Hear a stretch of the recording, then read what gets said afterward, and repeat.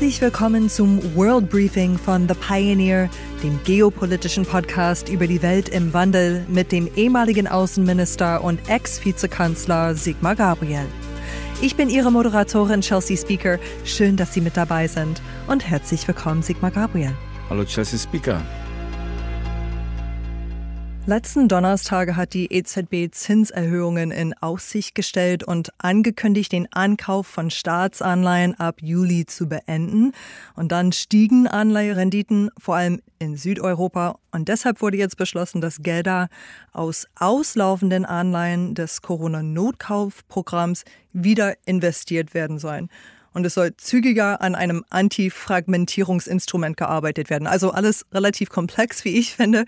Wenn man das alles hört, könnte man denken, es kommt eine neue Euro-Krise auf uns zu. Was sagen Sie dazu? Das ist vielleicht ein bisschen schnell gesagt. Also erstmal muss man ja verstehen, was ist da eigentlich in der Vergangenheit passiert. Und weil die Staats- und Regierungschefs der Eurozone, die Mitgliedstaaten, nicht bereit waren, gemeinschaftlich politisch Verantwortung dafür zu übernehmen, was man mit überschuldeten Staaten macht, welche Rolle der Euro spielen soll, ob man gemeinsame Investitionsprogramme macht, ist die EZB eingetreten und hat über viele Jahre hinweg Staatsanleihen aufgekauft. Sie hat das immer damit begründet, ihre Aufgabe sei ja Geldwertstabilität und das sei dafür nötig. Tatsache ist, dass sie darüber natürlich eine monetäre Staatsfinanzierung gemacht hat, was sie eigentlich nicht darf. Sie hat das aber gemacht sozusagen als Last Man Standing. Sie ist eingesprungen dafür, dass die Politikerinnen und Politiker, die Staats- und Regierungschefs, sich nicht getraut haben zu sagen, was nötig ist, nämlich dass man den Euro gemeinschaftlich verbürgen muss, weil sonst die Anleger dem Euro nicht trauen. Ich meine, es gibt ja viel mehr Anleger, die ihr Geld in den Dollarraum schaffen, obwohl der Dollar um ein Vielfaches mehr überschuldet ist als der Euro. Aber sie machen es eben deshalb nicht, weil man sich nicht so richtig sicher war, kriege ich mein Geld eigentlich zurück, denn die gemeinschaftliche Verbürgung, die der Dollar hat durch die Vereinigten Staaten von Amerika, ist ja im Euroraum nicht geschaffen worden. Und das führt dazu, dass viel Skepsis gegenüber dem Euro herrschte. Und dann ist die EZB eingesprungen und hat quasi die Rolle übernommen, die eigentlich die Politik hat. Und jetzt kommt sie aus dem Problem nicht mehr raus. Jetzt schießt die Inflation nach oben. Ich kann mich noch daran erinnern, dass vor gar nicht allzu langer Zeit noch behauptet wurde, es gäbe keine Inflation mehr. Modern Monetary Theory. Vertreter der Deutschen Bundesbank, die in der Europäischen Zentralbank sitzen, haben uns sowas erzählt.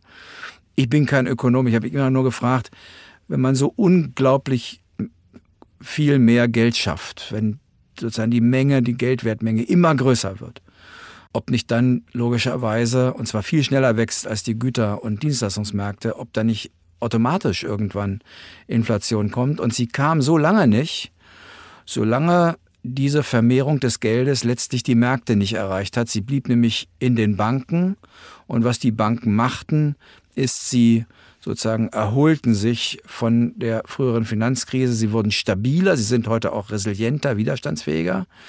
Aber jetzt hat es eben die Märkte längst erreicht durch ganz unterschiedliche Dinge. Dadurch, dass Versorgungsketten unterbrochen sind, dass mal ist es ein Kanal, der Suezkanal, wo kein Schiff durchkommt, mal ist es der Lockdown in China. Und das alles braut sich zusammen mit dem Krieg und steigenden Erdöl- und Erdgaspreisen zu einem perfekten Sturm. Und jetzt versuchen die Zentralbanken an der Spitze, die amerikanische Zentralbank, diese Inflation zu bekämpfen, weil das natürlich die Menschen ärmer macht. Es wurde in der Vergangenheit auch vor allem im Hinblick auf Italien in gewisser Sinne Zeit für Italien gekauft. Und das Land sollte Reformen durchführen und bisher ist nicht so viel passiert, was Reformen angeht. Gibt es einen Zeitpunkt, wo man sagen muss, enough is enough? Ja, erstmal muss man ja sagen, dass gerade wir Deutschen an der Finanzkrise und Eurokrise verdient haben. Hier ist ja lange so getan worden, als hätten wir hier den Griechen oder den Italienern Geld gegeben. Das stimmt ja nicht. Sondern die Unsicherheiten, die über Länder wie Griechenland und Italien geherrscht haben, hat dazu geführt, dass die Anleger sich alle in den deutschen Raum geflüchtet haben. Und wir haben sogar Zeiten gehabt, in denen hat der Staat Geld dafür bekommen, dass er sich verschuldet hat. Also er musste nicht etwa Zinsen zahlen, sondern hat Anleihen ausgegeben und hat Geld dafür gekriegt, dass er sozusagen anderen Leuten Geld leiht. Deswegen müssen wir ein bisschen vorsichtig sein mit enough is enough. Wir haben wahnsinnig verdient daran. Die Bundesfinanzminister der letzten Regierungen haben immer super Haushalte hingelegt, aber nicht deshalb, weil die so sparsam waren, sondern weil sie einfach umgeschuldet haben. Alte Schulden mit hohen Zinsen gegen neue Schulden mit niedrigen Zinsen. Und dann hatten die wunderbare Haushalte. Und die Zeit ist jetzt natürlich vorbei. Die EZB ist ein bisschen in der Falle, ja, sie hat sozusagen geholfen, dass die Staaten nicht pleite gehen. Jetzt will sie, wie die Amerikaner, die Zinsen erhöhen. Die Wirkung soll ja sein, dass es nicht mehr so leicht ist, Kredite zu bekommen, deshalb die Wirtschaft etwas gedämpft wird und darüber die Inflationsrate sinkt. Das wird, glaube ich, nur begrenzt zum Erfolg führen, weil ein Teil der Inflationsrate eben nichts damit zu tun hat, dass die Nachfrage so groß ist, sondern dass es an bestimmten Materialien, an Rohstoffen fehlt, dass Supply Chains unterbrochen sind. Das Zweite ist, sie kommt dann sofort in die Situation, dass es Staaten gibt, die höhere Zinsen für ihre Staatsschulden nicht bezahlen können. Und deshalb springt sie dann dort gezielt nochmal ein. Ich glaube, dass wir erst über eine lange Zeitachse es schaffen werden, aus dieser Falle, in die wir selber reingetappt sind, rauszukommen. Aber nochmal, nicht die EZB ist schuld, sondern man muss fast sagen, die Feigheit der Staats- und Regierungschefs, die nicht bereit waren, die Konsequenzen einer gemeinsamen Währungszone zu ziehen, die haben am Ende die EZB vors Loch geschoben.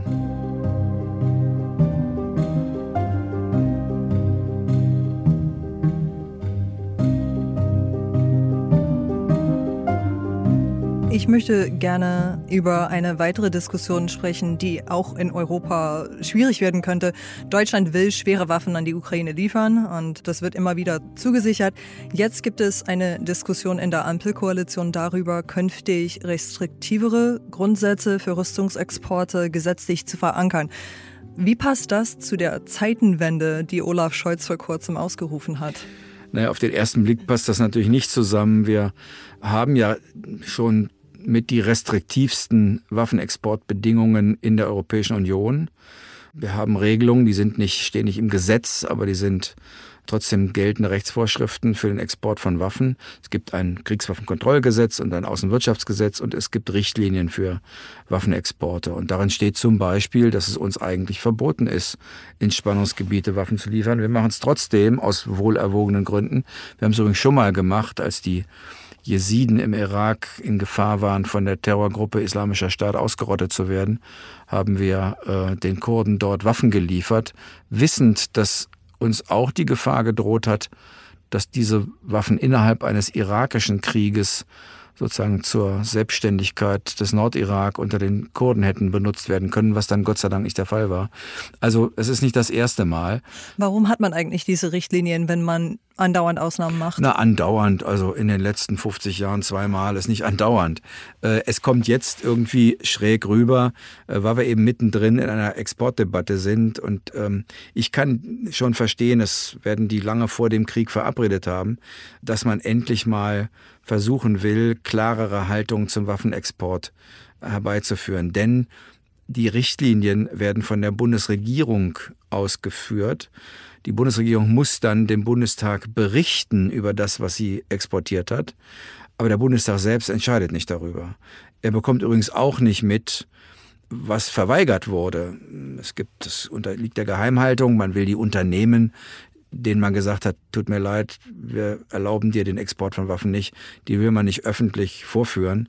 Das alles bis hin dazu, dass wir 2 Gesetze zum gleichen Tatbestand haben, nämlich das Kriegswaffenkontrollgesetz für die Herstellung und das Außenwirtschaftsgesetz für den Export. Also das ist schon sinnvoll, das neu zu regeln, aber aus meiner Sicht nicht national, sondern was wir brauchen, ist eine europäische Lösung. Genau, das wäre meine nächste Frage gewesen. Was bringt es, wenn man nur ein nationales, restriktiveres Gesetz hätte und nichts auf europäischer Ebene? Mehr Chaos in Europa. Also ich will das mal beschreiben. Wenn in Europa irgendwo ein Hubschrauber hergestellt wird und dafür werden deutsche Teile geliefert, dann darf dieses Land, dieser andere europäische Mitgliedstaat diesen Hubschrauber nicht exportieren, ohne dass wir es genehmigen. Mhm. Das führt dazu, dass es in Europa eine Debatte über German Free gibt, also nichts Deutsches dabei. Das ist das Gegenteil von dem, was die Politik öffentlich diskutiert, wo sie sagt, wir müssen mehr europäische Systeme haben. Ist das wirklich ein Begriff? German Free ist etwas, was man... Aha, die Waffenexporthersteller sagen, passt bloß auf, nehmt keine deutschen Schrauben oder Schleifringe bei Hubschraubern ist ein typisches Beispiel oder andere Systeme, weil das führt dazu, dass wir die Deutschen fragen müssen. Und wenn bei denen gerade schlechte Stimmung im Wahlkampf ist oder aus anderen Gründen, dann kriegen wir keine Exportgenehmigung. Daran scheitern übrigens gemeinsame Rüstungsprojekte. Das glaube ich gerne. Und das ist auch ein Grund, warum zum Beispiel Krauss-Maffei, glaube ich, mit dem französischen Hersteller zusammengegangen ist, um den Kampfpanzer der nächsten Generation nicht in Deutschland herstellen zu lassen, weil selbst wenn man den Leopard 2 in einem anderen Land bauen würde, die Intellectual Property Rights liegen in Deutschland, dann muss Deutschland gefragt werden. Also man merkt, es wird jetzt versucht worden, Umgehungstatbestände zu machen. Jetzt ist man aber auf einmal in einem echten Kriegsfall in Europa, wo Waffen gebraucht werden und man muss auf einmal alles ganz anders machen und deswegen wäre das der richtige Zeitpunkt.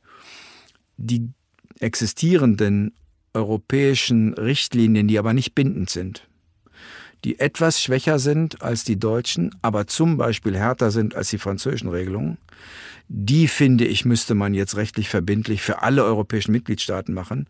Das würde erstens dazu führen, dass in der Industrie Klarheit darüber herrscht, was kann ich herstellen, was kann ich hinterher exportieren und was nicht. Und wir würden auf dem Weg in eine stärker europäisierte Verteidigungswirtschaft endlich vorankommen.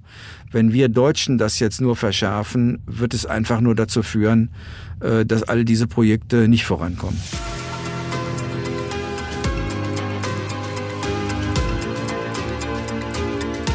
Soweit der Einblick in das heutige Gespräch, in dem wir natürlich noch auf sehr viele verschiedene Aspekte des Krieges in der Ukraine eingehen werden. Die komplette Folge hören Sie als Teil unserer Pioneer-Familie. Kommen Sie mit an Bord, wir bieten werbefreien Qualitätsjournalismus, der weit über diesen Podcast hier hinausgeht. Alle Informationen dazu finden Sie auf thepioneer.de. Ich hoffe, wir hören uns bald in aller Ausführlichkeit wieder. Ihre Chelsea Speaker.